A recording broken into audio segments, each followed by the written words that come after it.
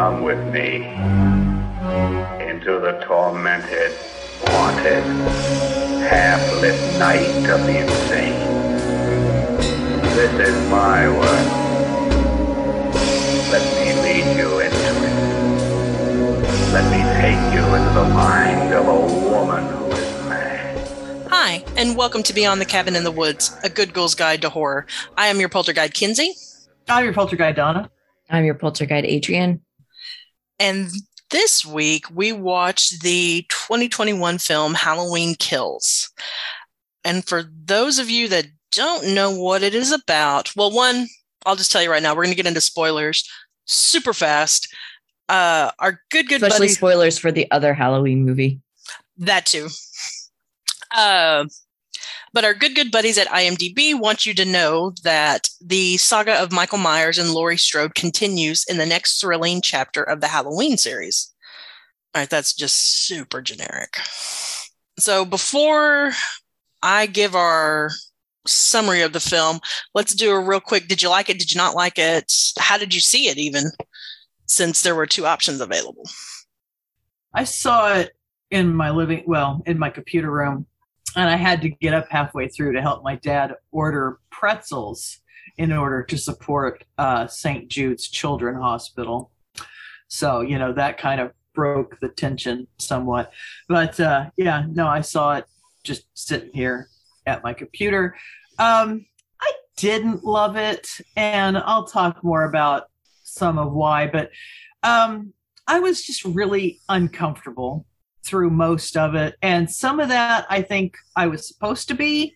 I think some of the discomfort was intended and some of the discomfort was maybe not intended, but I didn't love this movie, and I'm just a little frustrated that it happened. So okay, I'm 100% with Donna. Actually, I have a deeper idea on why I found this movie uncomfortable. I honestly, I saw it in my, on my computer. But I kind of went into it thinking that I wasn't going to like it because I thought the last one was just chef's kiss. And I thought that this one was probably going to just start off by undoing everything in the last movie. And I was right.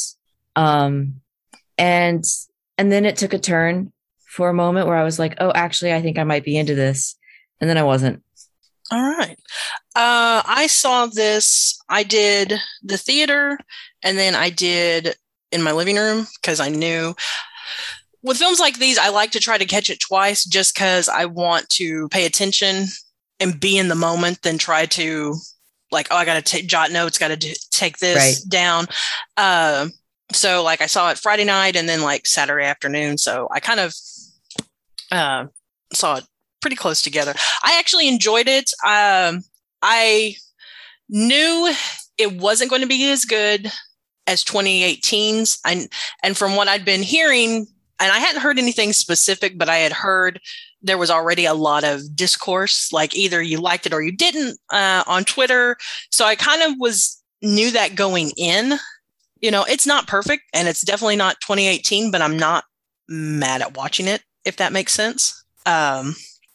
And I know we'll get into the parts that are uncomfortable and unsettling. And yeah, I think that's going to be interesting to discuss. As Donna mentioned last week, we are trying to be better at giving summaries of the movie that we watch and everything. So today is my turn on the summary. I actually went to the Halloween series wiki. So it opens up with Cameron Elam finds a wounded Deputy Frank Hawkins while walking home from a Halloween party.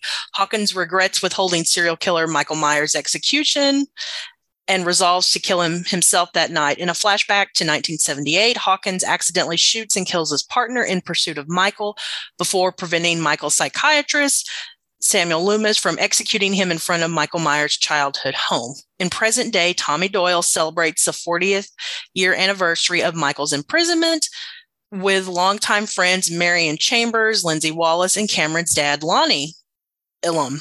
I'm so butchering that. Meanwhile, after their confrontation with Michael, Laurie Strode, her daughter Karen, and her granddaughter Allison are horrified when a group of firefighters arrive at the burning Strode residence, accidentally freeing Michael from the basement. Using their tools, Michael single-handedly murders the firefighters before driving back to Haddonfield, Illinois. Karen and Allison submit Laurie to emergency surgery while Michael kills an elderly couple in their home. An emergency alert informs Tommy, Marion, and Lindsay and Lonnie of Michael's escape before bar patron Vanessa supposedly encounters Michael in the backseat of her car. Tommy and the others confront Michael as the car drives away and crashes. The driver leaves unnoticed by the crowd en route to collect Cameron. Tommy forms a mob full of vengeful Haddonfield citizens to hunt down Michael before he can hurt anyone else. Karen and Allison are informed of Michael's escape, information that Karen decides to withhold from Laurie so that she can recover. Cameron invites Allison in, joining him and his father to hunt down Michael while Laurie and Hawkins awake and reminisce about their former relationship. Elsewhere, Marion, Lindsay, Vanessa, and her husband Marcus are attacked by Michael while warning Haddonfield citizens to stay inside. All but Lindsay are killed as Tommy, Lonnie, Cameron, and Allison subsequently find Lindsay alive. While Tommy takes Lindsay to the hospital, Lonnie, Cameron, and Allison map out Michael's victims and deduce that he's heading to his childhood home. Meanwhile, Tommy reunites with former Haddonfield Sheriff Lee Brackett, whose daughter Annie Brackett was killed in the 1978 attack. Tommy organizes a mob of hundreds of Haddonfield citizens, informing Laurie of Michael's survival. Meanwhile, Michael murders the current homeowners of his childhood home as Laurie prepares to kill Michael herself. Meanwhile, escaped convict Lance Tivoli turns out to be the mysterious driver of Vanessa's car, is chased by Tommy's mob after being believed to be Michael by the Haddonfield citizens. Lance is forced to jump out the hospital's window to his death while Laurie suffers an injury to her recent wound. Bedridden, Laurie urges Karen to help hunt down Michael with Tommy. At Michael's childhood home, Lonnie heads in alone, but Allison and Cameron follow and find Lonnie's body in the attic as Michael subsequently murders Cameron upstairs. Allison breaks her leg after falling down the stairs as Karen stabs Michael with a pitchfork. She removes his mask and taunts him, allowing Allison to escape. Karen leads Michael to Tommy's mob at the nearby alley. Michael is subsequently, they love that word, swarmed by the mob and gets destroyed, seemingly killed when Karen delivers the final blow with his knife. As the mob disperses, Michael gets up and slits Brackett's throat and kills the mob one by one, ending with Tommy killing him with his own baseball bat. Returning to Michael's childhood home, Karen stares into the upstairs window. Karen recalls a story about Michael endlessly staring out the window. Karen heads upstairs and stares out of it as well, but Michael confronts her, seemingly stabs her to death as Laurie stares out of her hospital window. Yep. So I don't think I missed anything. So this is why I used Halloween Wikis. So thank you, Halloween Wikis. So editor Billy would like me to make 2 points. One, he thinks that it was a missed opportunity for the naming of Big John and Little John, where they should have been Stu and Billy. So then it could be Halloween Now, calling back to Scream, since Scream called back to Halloween. He felt that was a missed opportunity. Agree. And he really enjoyed the use of Chekhov's pitchfork and the payoff of it. Chekhov's pitchfork. That's awesome. Chekhov's pitchfork. To Connor's point that they undid everything. I just want to get on that because I think Connor and I shared this concern. One of the things I really enjoyed about Halloween 2018, I really love this trend we're seeing in movies that are being made right now of just really letting women be powerful. It's something we're seeing movies tell women's stories better, which is that women are needing to have their power recognized and acknowledged. That's women are not needing to grow into their power. Women are not needing to earn their power. Women are needing to have their power acknowledged and recognized. And that's one of the things that the Halloween movie did. So we had Laurie estranged from her daughter and her granddaughter. And when finally those three came together and started working together, they did incredible things. Working together, the three of them, it was very affirming, it was very powerful, and they were able to trap this unstoppable force. And I mean, theoretically, they were going to kill him. I mean, he was trapped in a burning house, right? He would have died. So it was powerful and it was affirming. And I was really worried, as Connor was, that they were going to undo it. And I kind of feel like they did. They did, all it took was a bunch of men to come in and undo it. Which is maybe something that's kind of worth saying, but big but here. I feel like, so one of my big problems with The Walking Dead, and the reason that I stopped watching The Walking Dead, was that it never mattered how much the characters had their shit together. It didn't matter how many good decisions they made. They were fucked. Like, Murphy's Law was always going to happen. Something was going to break. There were going to be zombies under the water. Like, they were just always fucked. No matter how well they planned, no matter what precautions they took, their precautions were going to be undone and somebody was going to die or get bitten or whatever. And it got to the point where that wasn't scary to me anymore. It was just frustrating. It was just watching people get fucked over and over and over with no tension, because I knew it was going to happen. And that's sort of what this movie ends up feeling like to me, where it doesn't matter what anybody does or how good the plan is. You can't beat him. And that gets to a point of not scary. Mm-hmm. It's just, it's like, do you remember when Mac used to say that if zombies happened, he would simply die? It's like that. Mm-hmm. It's like, it takes out all of my, there's no reason to fight this. You're going to end up at the bottom of a staircase with a broken leg, watching everybody you love die terribly. So just take that, just exit early. And I don't like that. I very much do not enjoy this messaging. No, I definitely agree. Always with the first film and with this film, when the three women are together, it is the strongest. It is the best the film does, is when they're together and it's their story and they're working together. Like, that is always the strongest. It's always the best. And the side plots, for whatever reason, definitely at times can falter, because there is a lot going on with those, like a lot. But I find it interesting that it shows this entire town is infected by him, that I'm not saying I don't enjoy Laurie's story, because I do, I do, anyone that's listened to any of these episodes, but it's interesting to see the ripple effects of that night in 1978. Like, to me, that is very interesting. Could it have been done better? Of course. But I like the ripple effects, that there's a lot of people affected. I do want to point out some interesting parallels. That, one, we meet Lance, the inmate. We actually meet him at the asylum. He's got the umbrella in 2018. We meet him. The fact, back in the original Halloween, the 78 one, we've got one, Lonnie's the one that trips Tommy and destroys his pumpkin and meets Michael Myers. Then the recreation of the 78 stuff, that's the exact same jacket, the same shirt Lonnie is wearing in the 78 version.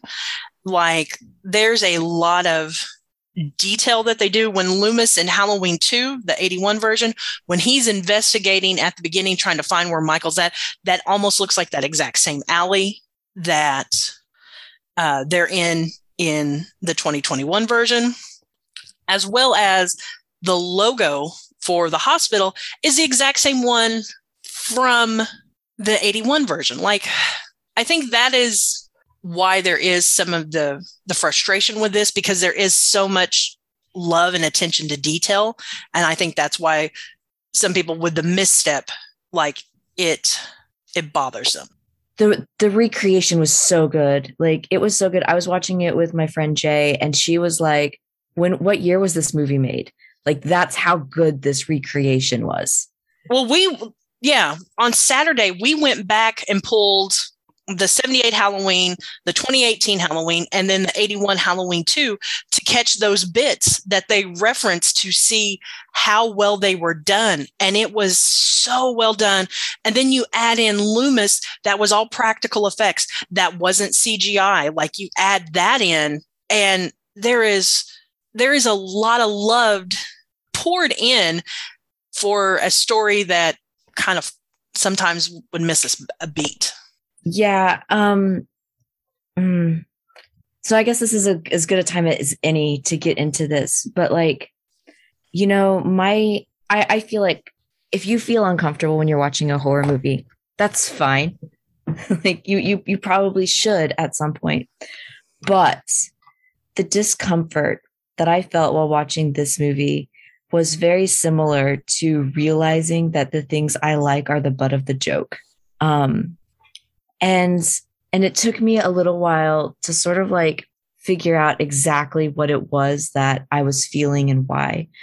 But I swear this is going to be relevant, so just bear with me. So there's been a lot of calling out of the true crime fandom lately, right? Because there's some sketchy shit happening there. Like, you know, some of these true crime fans who are getting tattoos of serial killers or wearing merch for killers with victims who are still alive, or like victims' families who are still alive, right? And that's problematic.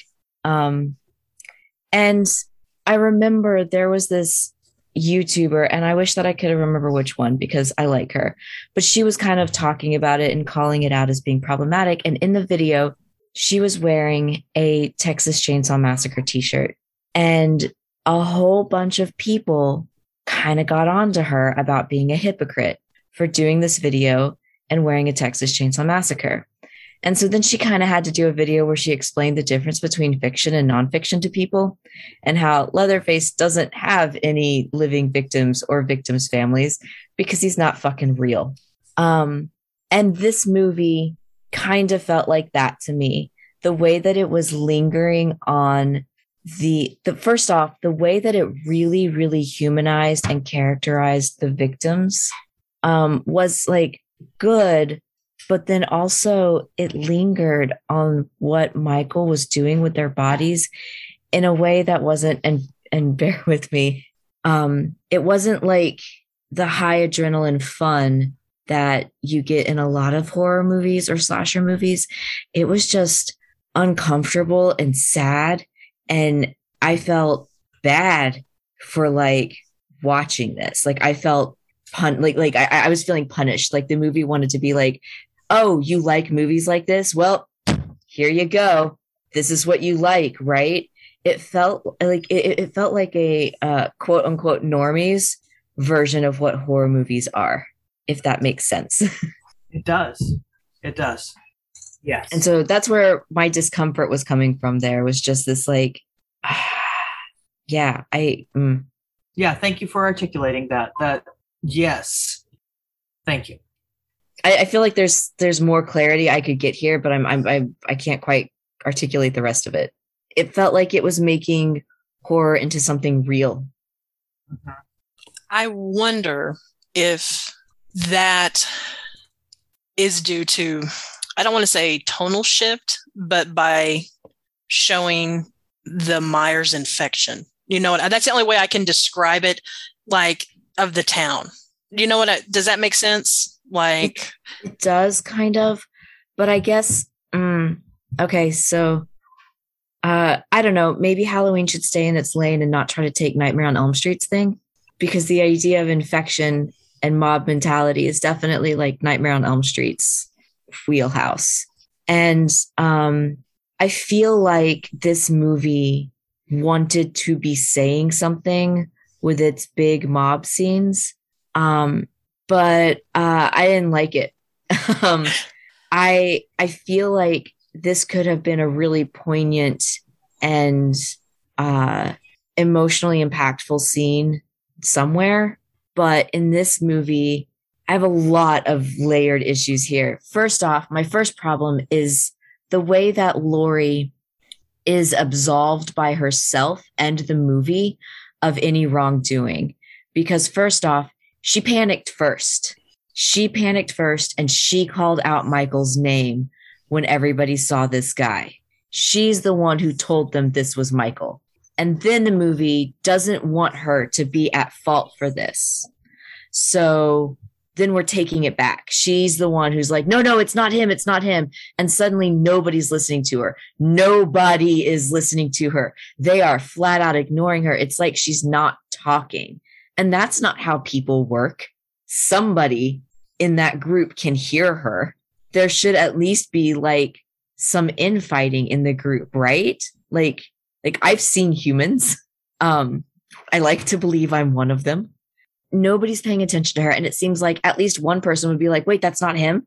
Because humans do have the capability to think and reason through things and hear people of authority.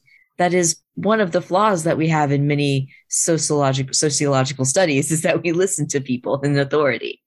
And in this case, Laurie is an authority.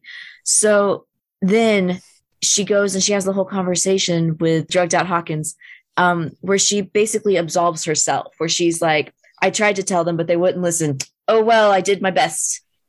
And is then wiped clean of the fact that she started this terrified mob going after this innocent man. And some of the shots are just fucking weird. Like when her daughter is standing in front of the door. First off, if I were trying to save somebody from getting mobbed by people, I would not put space between me and the door. That's a weird thing to do. That was weird. And secondly, the very first shots they show of her, she's completely silent. She's just letting these people run past her and doing fucking nothing. Is it cinematic? Yeah. Does it fuck up your message? Yeah. And then it does show her yelling. And again, nobody listening. And I just like, that's not how human beings are. That's not how human beings behave. We're not talking about a fire in the building where people are literally running for their lives.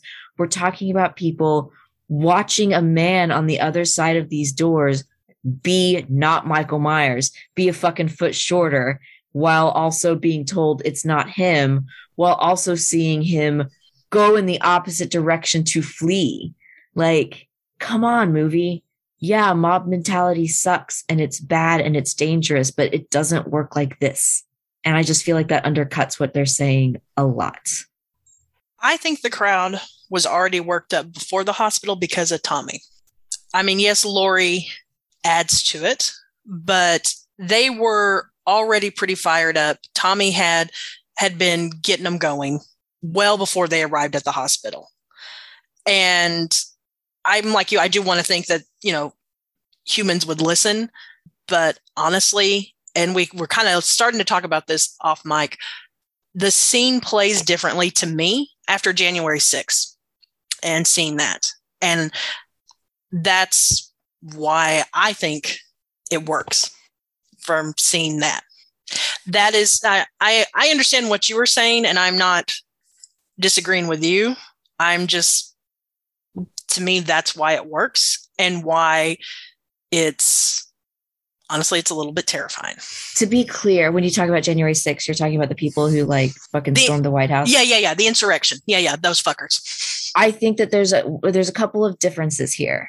And I also I thought of something else when watching the scene. But first, there wasn't anybody being like, hey, maybe we shouldn't do this. That was all like righteous, fun indignation. Like what I saw there were a whole bunch of people who were like, look at what we can do because we're not going to get in trouble for this. And also their God King telling them that they should keep doing it. Yeah. And in the videos I saw, I didn't see a lot of pushback on them. There wasn't anybody that was like, yo, guys, maybe we shouldn't do this, except people that they already thought were wrong. And the difference to me here is that Laurie is a fucking authority on this. And ignore the cops. Yeah, absolutely. Tommy got them riled up against the cops. I'm fine with that. But then they're ignoring the Strodes as well. And I feel like the other difference here is that, okay, so just listen closely. I'm going to try really hard to say what I mean to say here and not say something unintended. Nobody was purposely killed on January 6th, right? No, there was accidental. I think I could agree with that. There were deaths, but I don't think any of them were intentional. Yeah, like my understanding of that whole thing is what they were trying to do was just storm the White House and get Now I think if they'd gotten their hands on Nancy Pelosi or AOC, there might have been some intentional deaths. Yeah, I was going to say there was some that from what I understood, that I know that there were threats. There were yelling and intention, but their goal was to get in. They weren't like, we're going to go kill this motherfucker right now. Their goal was get in and get our person back where he belongs. It doesn't make sense. Their plan is bad. It doesn't make sense. This one, the one and only goal is to kill that guy. And it's not him. Like, it's so clearly not him. This is a hunched over motherfucker who like is moving like a scared twitchy rat and has long hair that should have been visible under the mask and is shorter. Like my problem with this mob mentality is that, yes, people get stupid when they're in mobs, but not brainless. And then my further problem is that I can totally see the January, like how this plays differently after January 6th. This also, to me, plays a lot differently after Me Too, which it was made after. And so I don't know, watching a movie undo a whole bunch of work made like that the women did in the previous film so that some white guys can be shown to be the wrong white guy feels bad to me in a way as well. I hadn't thought about Me Too as an internet mob mentality. Now, I will say it's not the movie's responsibility to think of every angle that this movie could be considered and thought of. It is not in any regard that. But I don't know. It just paired with the undoing of the stuff in the first movie. There's just a lot of things watching this movie that made me kind of go, I think that you're trying to say something, but I think I'm getting a different message. I think that's probably dead on. Yeah. Is that they may have been sending a different message. This is going to be a weird analogy, but the first Austin Powers movie. This is a weird analogy. It's already started. It's fantastic. I really liked it because the Austin Powers character, he came from the 60s with the whole free love and all that stuff, but he really was a good character. And the Dr. Evil, he was a good guy. It's just the morals and mores where he came from were so different from the 90s. I think it was a 90s movie, wasn't it? So yeah, he got transplanted into the 90s, and what was good and appropriate for the time period that he came from was so different that he was just considered this bizarre, weird jerk. And over the course of the movie, he kind of adapted himself to fit into that and became a good guy according to and he made a comment somewhere in the middle of the movie where something along the lines of, if we had known the consequences of our sexual revolution, we would have done things differently, but the message would have remained the same. And I really loved that comment in the context of the movie. Like, hey, we were trying to do good things, and some kind of bad things came out of that, but what we were trying to do was a good thing. is kind of the point of it. And then the second movie came out and just completely undid everything this first movie did. And it's kind of a little bit of what I'm feeling right now. Like the first movie did some really good things and really, really empowered these characters. They worked together, and by working together, they accomplished great things. And then the second movie just blew it up and undid all of it. And now, like Connor said, there's this message there that they may not have meant. They may not have meant the message that they sent, but yeah, they're sending this message that you're kind of going, is that really what you meant to say? So that's my analogy, the Austin Powers analogy. So then that means Michael Myers in Halloween Ends is going to want to smoke in a pancake. Because now I kind of want to see that happen. I just want to acknowledge that Donna managed to compare Mike Myers to Michael Myers without ever once realizing she had done so. That's brilliant, and I love it so much. I sort of missed the news that this was a planned trilogy. Same. Once it was said to me, I kind of like had a dim light somewhere in the far recesses of my brain that was like, oh yeah. But I'm honestly a little bit surprised at that fact, because it feels like Halloween 2018 was such a good movie. It was, in my opinion, very nearly fucking perfect. And it didn't even have like the fucking stinger at the end, really, like it had Michael breathing, but whatever. I'm inoculated to that kind of stinger at the end of a horror movie. It doesn't mean anything. And I don't know, to like make that movie fucking knowing that you're going to like undo all of it. It feels like a willful waste of my time. Mm-hmm. Yeah. Yeah. And everything that we are talking about, this is why this film is so decisive. Like if you go anywhere on the internet, you have so many different people have so many different reactions to it. I imagine, I think that when the third one comes out, it's either going to be like, yes, this was worth it. Or what I'm expecting I'm more likely going to be like is like, I don't know. You guys are good with the first one. They're going to kill Laurie. I mean, they're probably going to kill Laurie, and it's probably going to piss me off. Or they're going to re-kill Michael in a way that is less good, that showed they could have done it all along.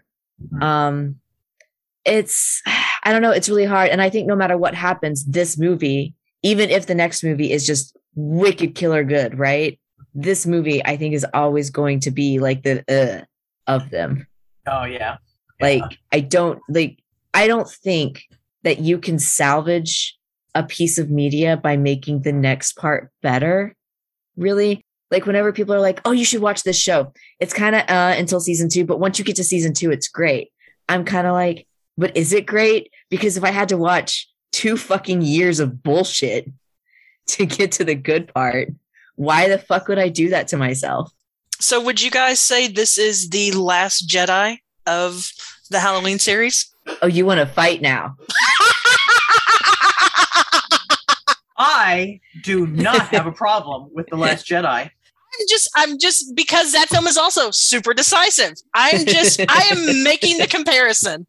That is all I am doing, is that I am being devil's advocate, which I love to do, and just making that comparison because Hey, you know who doesn't need an advocate? Who? The devil. Donna, was that your inner Southern Baptist girl talking to My Little Hellion? Because I feel like it was. No, but both films are second film in a new trilogy, super decisive. Yeah, I enjoy this film. I'm not saying I don't enjoy The Last Jedi, but I also see problems in both. So I'm just throwing that out there. Oh, I had another. So I thought it was really funny because the day that I watched this movie, I had an epiphany about role-playing games. I don't know how familiar either of you are with the World of Darkness role-playing setting. I know of it. I don't know how familiar any of our audience is, so I'll give a quick rundown of it, right? World of Darkness assumes that the supernatural is real, right? There are mages, vampires, changelings, werewolves, undead things. Like, just there's fucking Prometheans, which are Frankenstein monsters. Like, there's whatever you want, basically. You can find it in World of Darkness, modern day setting. And every time I had ever played the game, I'd always thought to myself, how the fuck is the supernatural hidden in this world? Vampires, probably the most popular game they have from this setting. And the vampires have this thing called the masquerade, which is you pretend that vampires don't exist to the human world. And if you break the masquerade by letting humans know that the vampires are real, the vampires will fucking kill you or something, because that's just not what you do. And each of the different groups has their own thing that maintains the status quo, the Sunnydale effect, right? Mages have paradox, which is basically like if they cast any big overt spells, reality itself is kind of like, wait, no, nobody's going to buy that, and will like lash back at the mage that did it. But every time I'd ever played, it was like every single supernatural faction had an entire city's worth of NPCs there. And I was always just left being like, how does anybody not know? Like, how is anybody maintaining this lie that the supernatural isn't real? Because there's so fucking many of them. And then just yesterday, I realized every game I'd ever played in this system was fucking up the scale. Like, they talked about these certain kind of vampires that lived in the sewers because they were like Nosferatu. They looked like Nosferatu. Like their turning changed their bodies. And so they hid in the sewers. And I'd always pictured just fucking a city of Nosferatu in the sewers. And then I was suddenly like, oh, I'm wrong. There's not like a city. There's like 5 tops. Like in New York, you might have 5 of these vampires in the fucking sewer. I've got it wrong. Everybody's got it wrong. We keep doing these sprawling compounds of supernatural beings and we're fucking it up. And I feel like this movie has done exactly that. It's taken a small supernatural occurrence that maybe in the right light isn't even supernatural. And now it's gone so big that I'm like, what's your next thing?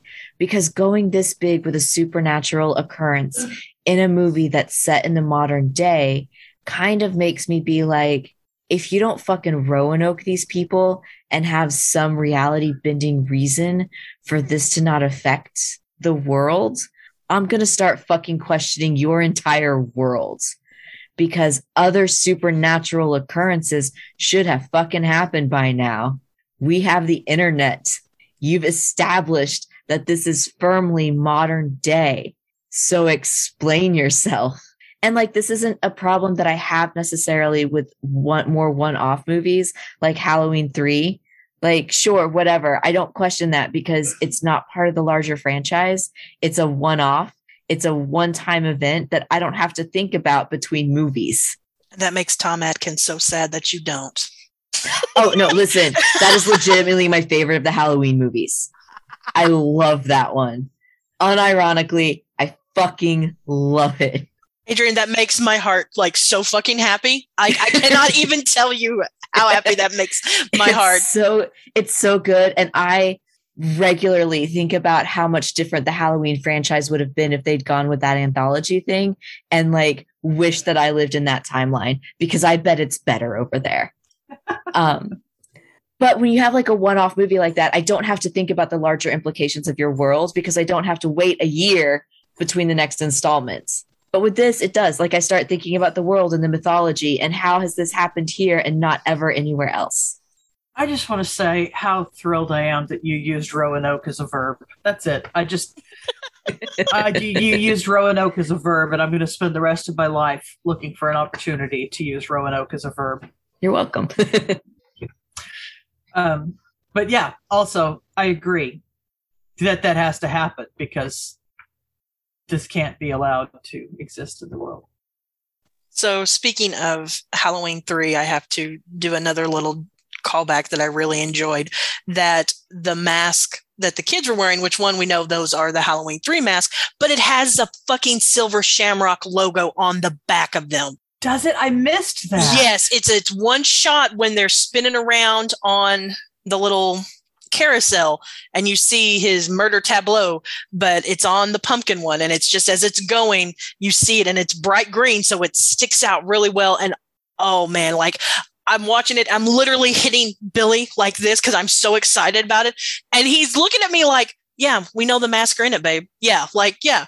And so after the movie, I started talking about that scene. He's like, yeah, we know the mask. And I'm like, no, it had the logo of the mask. He's like, oh, that's why you were hitting me. Okay, got it.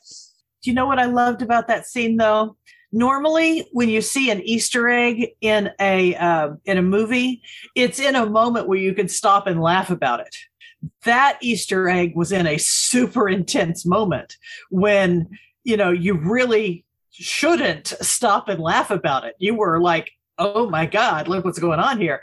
So I appreciated the uniqueness of putting that particular Easter egg in that particular moment. I thought that was an interesting choice. And I think it actually, in a weird way, kind of added to the tension. Yeah. So I've been to bring this up earlier, but some other interesting parallels between this film and the original Halloween 2. Because this film, like Halloween 2, it's a continuation of the same night. Halloween 2 was released in 81. This is released in 21. So 40 years still. And this film, like Halloween 2, Laurie spends a good chunk of the movie in a hospital bed. Yeah. So she doesn't get out of the hospital in this movie, does she? Mm-mm. And I mean, she technically gets to the parking lot as far in Halloween 2. So she doesn't even make it that far. So one thing now, I was happy to see Anthony Michael Hall. It's good to see Anthony Michael Hall in things. It is. Yeah. But it just felt, I don't know, unearned. I mean, it was a nice callback because like we said earlier, it's good to see how that incident 40 years ago has just continued to impact this little town. I mean, that's good to see. But it really felt unearned that these two guys were just suddenly the stars of this film. Like, I just found myself going, okay, yeah, it's Anthony Michael Hall, but otherwise, who are these guys and why are they suddenly the stars of this film? It kind of bothered me that just all of a sudden they're in charge and they're barking orders and rounding up the town. And by the way, why did the cute doctor just get murdered? I'm not thrilled about that. And also the stupid way she died, I'm not thrilled about that either. So I don't know. Glad to see Anthony Michael Hall. Not thrilled with the way he was introduced and any of that. So yeah. And to add on to that, I feel like this is also part of like the scale problem I think I was having with this, but the movie itself didn't seem to know the scale of Michael Myers. Mm-hmm. Like when he gets up on stage, he starts talking about it and he acknowledges that some people might be too young to remember it or not, mm-hmm. or too young to know about it. Mm-hmm. Not even remember, but too young to know. And like those kids did not seem to know that that was Michael Myers' house. And so that seems weird to me that you would take this story that has been basically forgotten. First off, it's weird to me that the story is forgotten, but whatever. You would take the story that's basically forgotten and then use it to, in a matter of hours, absolutely infect this town with paranoia and a fucking riot mob with pitchforks and torches. Mm-hmm. Like, there's no build. At least Frankenstein had a few days of buildup. Yeah. That's an excellent point. Either it's a story that has kept the town terrified for 40 years, or it's a story that's mostly forgotten. But you can't have it both ways. Yeah, the movie doesn't seem to know which one it is. Mm-hmm. Excellent point. I think this also, that example goes back to Adrian's Nightmare on Elm Street mention of staying in the wheelhouse, because I know that was one of the things with Nightmare on Elm Street is the children didn't know of Freddy, where all the adults knew and had made an active effort not to tell them. Yeah. And so that kind of plays back into your point that you made earlier. Mm-hmm. Can we talk about the Johns real quick? Yeah. Okay. I love them so much. They were just the biggest drama gays I have ever seen. And I am fucking here for that. I want the origin story on them. I want to watch a whole television show about them shopping for their house and deciding on that one. I want to subscribe to their newsletter, and I am choosing the headcanon in which they defeat Michael Myers in that house. Yes. Internet, give me my fan fiction. Well, I went with the headcanon that they weren't actually dead, that they were nearly dead, but after everything... They were only mostly dead? Yeah, they were only mostly dead, and after everything settled down, they were able to be saved. Yeah. And then they moved out of Michael Myers' house because, of course. But they're also going to make a shit ton of money because of the true crime boom and how much work they did, because it looked fantastic on the inside. Yeah. So I think they stay in the house and they defend it, and they start their own true crime podcast. I like it. I like that. I do too. At first, I was a little annoyed, like, how in the world do they go around calling each other Big John and Little John all the time? And by the end, I was into it. I was into them calling each other Big John and Little John all the time. I loved them so much. I love both those actors. Like Big John, we used to watch the show called The Mick, and he was so funny in it and just killing it. And then, of course, Little John, I remember from Mad TV as Stuart. And so the internet has exploded with now Stuart and Michael Myers memes, and I love them. So fantastic. And I will look at them all the time. I don't care, because they're great. It would have been really easy for these characters to be just high key offensive. Mm-hmm. And I think that they're probably low key offensive, but I'm still here for them. I just really enjoyed every scene that they were in. Honestly, they were my favorite part of the movie. I even really enjoyed the scene where they got pranked. I was like, legit, that's a good Halloween prank. They were giving out the full-size candy bars. I love that it shows what the kids are willing to do for these full-size candy bars. It all felt like really great Halloween fun right there. Mm-hmm. I was into just everything that had to do with them. Mm-hmm. Also, those kids were great. I want to watch the movie where those kids just go have a Halloween night. I feel like that would have been a more fun movie. Those kids were straight out of fucking Trick or Treat. Oh my God. They were. They really were. I just realized that whole bit could have just been put into Trick or Treat seamlessly. Mm-hmm. Absolutely. Yeah. There's something on the cutting room floor to make the film a little bit tighter. But yeah, I agree. Either they were the only people ever in the history of ever to successfully fight off Michael Myers, or they're not actually dead and they were able to be saved. That's the true truth. He felt bad for what he did, so that's why he put on their favorite record, because they said, hey, this is our favorite record. And then he had them in the picture that he saw initially and really loved, and put them back there and was like, stay here. I'm going to go get help. That's what we go back and get that doctor and nurse that I also did not kill earlier. Yeah. I'll bring them to you. Because I feel really bad, because I love that your names are Big John and Little John. He was like, you guys can actually live in my house. That is fine. Yeah. All right. That reminds me, I need to do a medical corner. I must do a quick medical corner. So the first thing, the nurse that he killed by jamming a knife vertically through the eye socket. You know what's not vertically through the eye socket, any brain at all. You know what's right here? Skull. Sinus tissue and skull. Yep.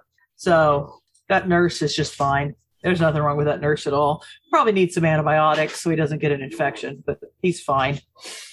I mean, he's probably going to get a super infection, though. I mean, he might lose the eye. Yeah. I mean, I don't know, maybe, but it looked like it went above the eye. The eye does have a way of squishing out of the way. Absolutely. Our eyes are we are well designed to protect our eyes. So I think his eye is fine, and he's probably going to have a sinus infection. He's injured, don't get me wrong, but I think he's going to live. But thing two, Cameron, when he got a knife to the gut, don't pull the knife out, you guys. Don't pull it out. I know it's uncomfortable. I get that. Okay, not uncomfortable. I know it hurts really, really bad. Don't pull it out, because it's going to be worse when you pull it out. Don't pull it out. Basically, if you get impaled on anything, just leave it in there. Donna, Dr. Donna will be so very proud to hear this, but when Cameron did that, our editor, Billy, was like, no, my guy, that's how you get dead. Don't do that. He was concurring. When I was, this is a bad story. Some of you may want to skip ahead like 30 seconds. Actually, I tell long stories. You might want to skip ahead 90 seconds. There was this horse that had attempted to jump over a fence, and apparently this was not one of these beautiful, graceful horses. And instead of jumping over the fence, it jumped onto a fence post. Ooh.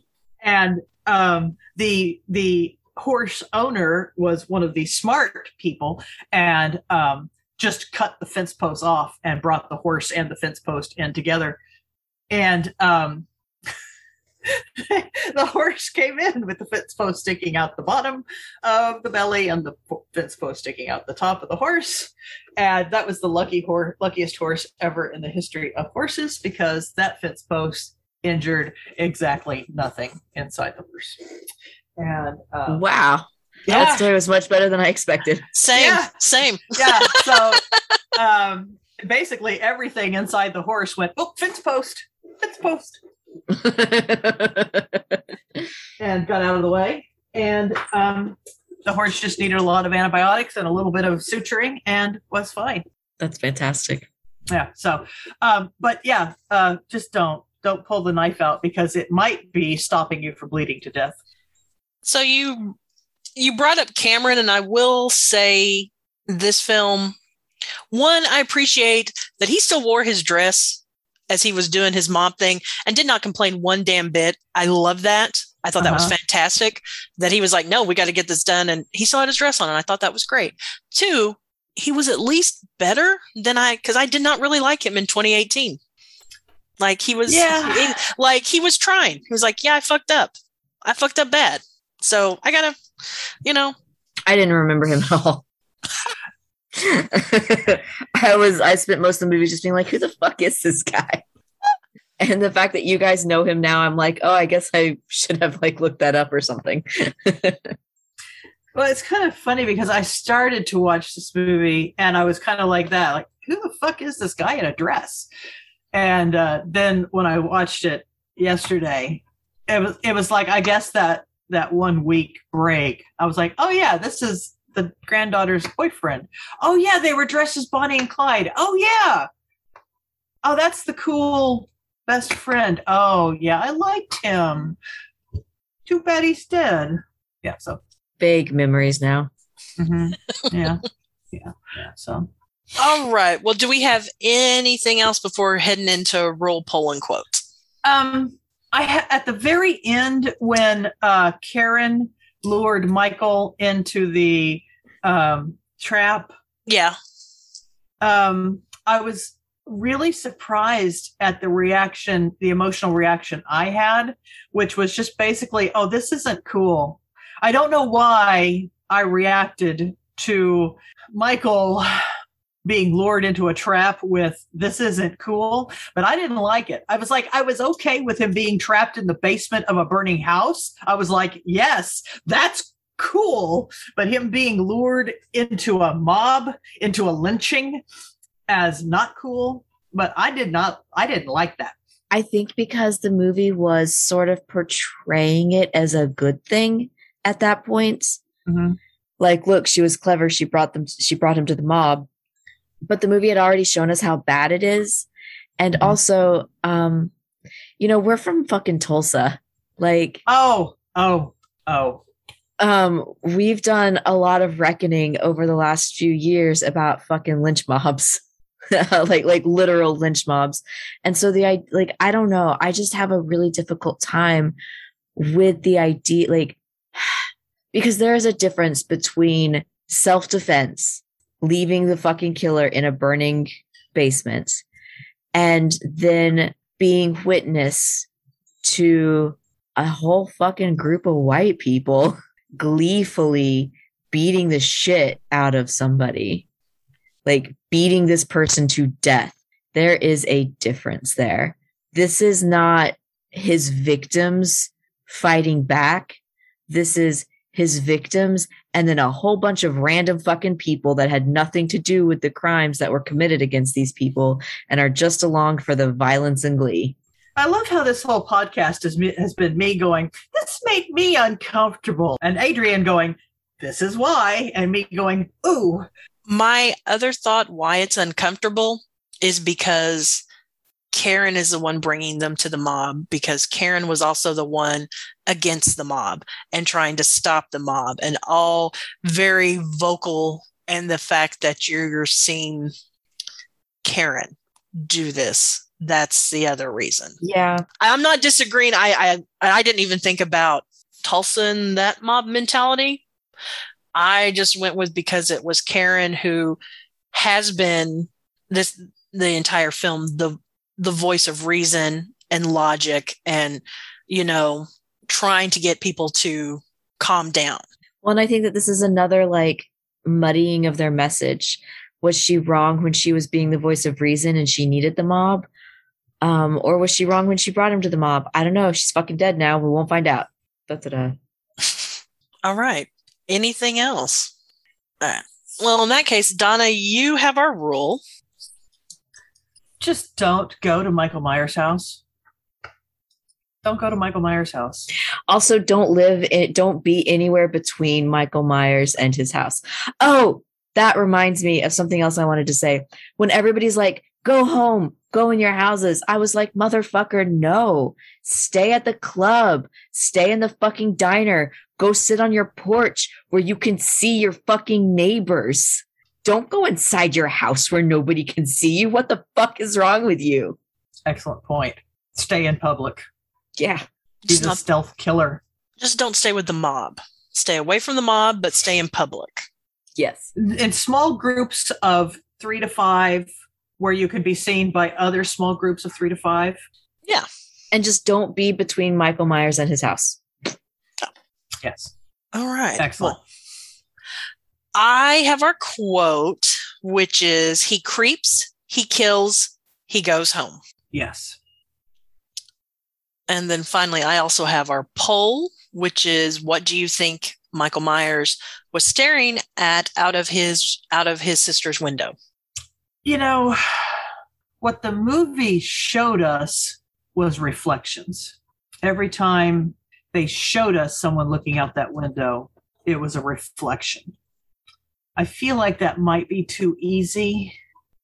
No, I think actually it was a little bit of a meditative state for Michael. I think Michael looked out that window, he saw himself, and it kind of put him into a state where he was kind of simultaneously not thinking, and he was at peace. I think he was at peace when he looked out that window.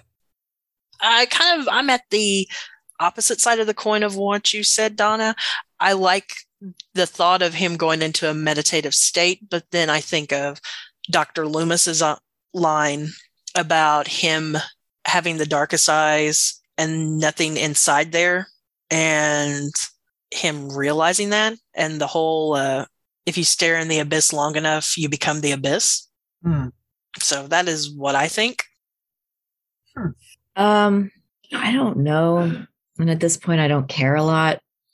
So I'm going to go with the moon, the lunatic moon, making him crazy.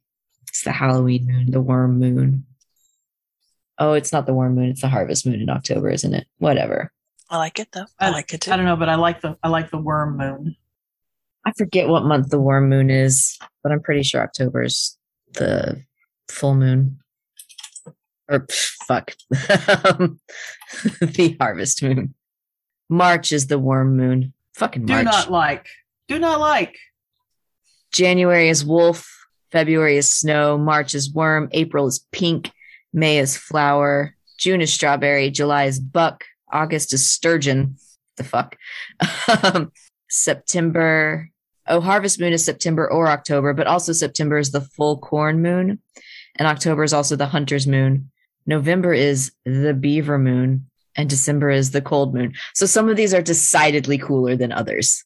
Yeah. For real. As a person whose birthday is in March, I reject soundly the worm moon. It says here the worm moon got its name from the earthworms that emerge at this time of year in the northern hemisphere. Nope. But you're also late enough in March. I mean, if you want to you don't want to be part of the worm moon and want to be part of the pink moon with me. I mean, nope. Okay. Mm-mm. All right. Nope. Pink is almost worse. All right. Reject. Here, you can have the Paschal moon or Pascal moon. The Pascal moon is the first full moon on or after March 21st. Oh, yes. Except. And I don't know where the name Pascal comes from, but you can just pretend it's Pet Sematary if you want to. Okay. All right. So are we ready for our happy place? Yes. Who wants to go first? So we took our kid on her first Halloween haunt last night. And, she's 7. She's about to be 8. And I bought tickets for the kid-friendly version. And in the ad copy for this, it said, I can't remember all the exact phrasing, but it definitely said, instead of shrieks and screams, your kid will leave with laughter and smiles. So I assumed, and the kid-friendly version happened earlier in the night. So I assumed that maybe it was like the same trail, but they wouldn't have the scary costumes or something. Or maybe it was a separate trail entirely, because this is happening over on Turkey Mountain with like the hiking trails and stuff. So I was like, this will be fun. It'll be like kid spooky. Listen. The only difference is that it happens earlier in the day, so it's not fucking dark. That's their difference. They still will have the murder clowns with fucking knives coming at you. So my little nearly 8-year-old in her little pumpkin witch outfit with her little witch stuffy is going through. And the first thing they have is this little tableau of these creepy ballerinas dancing in the forest. And it's kind of pretty and eerie and haunting and nice. And she's like, this isn't scary. I want to do a scary thing. This isn't scary at all. I'm not scared. And then we encountered a Michael Myers in a mask, and she's like, it's just a guy in a mask. It's not scary. And we have to tell her to calm down. Some people like being scared. There are other people in our group and you can't mess up their fun. And then I don't know. We get to the first real big area of people jumping out and doing things. And there's a kid who's doing this creepy frog hop in this mask with blood coming down from underneath it. And he's got a fucking knife. And then somebody else who's doing that boo, and then get up in your face and the step up thing where they're just really close to you. And she is fucking done. She is out. She freezes in the pathway, and I have to pick her up and carry her in her big fluffy fucking dress down a fucking hiking trail. And she's freaking out. She's got her face buried in my neck, and she's like, I don't want to do this. And I'm like, we gotta go forward. We can't go back. We gotta go forward. And me and my partner are talking to her, and we're like, all right, listen, if you want to be scared and you like being scared, that's fine. Have fun, scream, play it up, do whatever you want. It's Halloween. You're that's what we're here for. If you really don't want to be scared though, then you gotta play it cool. And she was like, if I don't want to be scared, I have to pretend I'm not scared. And we were like, yeah. And so then I put her on my back and I was giving her a piggyback ride through this thing. And she just starts going, hi, hi, and waving to all of the people that are going to jump out at her. I'm like, hey, there's a guy up to our left. And so she'll turn to the left and be like, hi. And the first time that she got one of them to wave back and say hi to her, she was like, oh, this works. I can do this. And so she's just waving and saying hi. And she's got like her little hi shield. And we got to this one like tunnel that they had made. And she was like, hi, I can't see you if you're in here, but I'm really scared. So please don't jump out at me. And the actor in there did not jump out at her. And Leia got a look at them and was like, oh, hi. And they like kind of waved. And so we went through the whole thing with her just smiling and waving to everybody. And we got to the end. And I was like, well, what'd you think? She was like, I want to do that 5 more times. And she was so excited. And she was like, I was really scared, but you were right. When I stopped acting scared, they didn't jump out at me anymore. And she really enjoyed it. And she can't wait to go on her next haunt. And yeah, it was really great. And she was so brave and I'm proud of her. That's awesome. That is great. I have spent my whole life when people were like, oh, you should try meditating, being like, meditation. But I have recently downloaded this. It's a free app. You can pay for it, but you don't have to. And it's called Insight Timer. And it has all these guided meditations. And some of them are to help you sleep. And there's some self-esteem and some stress guided meditations. And listen, I am a meditation non-believer, and I am into this app. So I generally use it at least once a day, and some days I use it 2 or 3 times a day. So I'm trying to actually get into the habit of using it when I wake up to try and give myself a little self-esteem boost in the morning. I'm back into the habit of sleeping really late in the morning, though, so I'm not in that. Anyway, Insight Timer. I recommend it. Even for you non-meditation type people, I recommend it. All right. Mine, and it took me a little bit to figure out what mine was, and the only one I can kind of keep coming back to is Star Wars. And the whole reason why is that they have been leaks, possible rumors are dropping around of people showing up in the new different series coming up. And of course, everyone's losing their mind with Hayden Christensen coming back for the Ahsoka series, which I'm like, I don't care, because I'm not a prequel fan that much unless it's Darth Maul. But anyway, I'm rattling so much on this. Anyway, so the rumor that I heard, and that is my happy place, is that Grand Admiral Thrawn might be in the Cassian Andor series. So yeah, that is where I'm at. Nice. I heard something, and it may have been a joke, I don't know, but I heard something about Sebastian Stan playing Luke Skywalker in The Mandalorian. There's a lot of, like, between fans, Mark Hamill himself, like, there's a lot of people that want him to. And of course, he was like, yeah, I'll totally do it. I think the biggest vocal supporter is Mark Hamill himself. Yeah. Which I think is fantastic. So, but Mark Hamill's fantastic. So, yeah, he is. He's awesome. So, and I would be so down for that. Same. All right. Well, thank you everyone for listening. We do appreciate your support. And as always, thank you to our editor, Billy, for listening to our shenanigans and making us sound fantastic. We are on social media. We are at Twitter and Instagram at Beyond Cabin. We have a Facebook page as well as a webpage, Beyond the Cabin in the Woods, and beyondthecabininthe.woods.com. You can find me at Twitter or Instagram at Callista77. You can find me on Twitter and Instagram at Dragon Goblin. There's no I in Goblin. You can find me on Twitter at Junkyard Poet. All right. Thank you, everybody. And don't read the Latin. Do you know what horror is?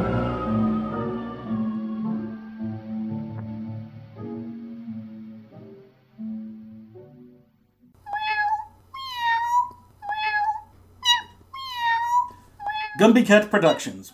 Podcasts for podcast people. Meow.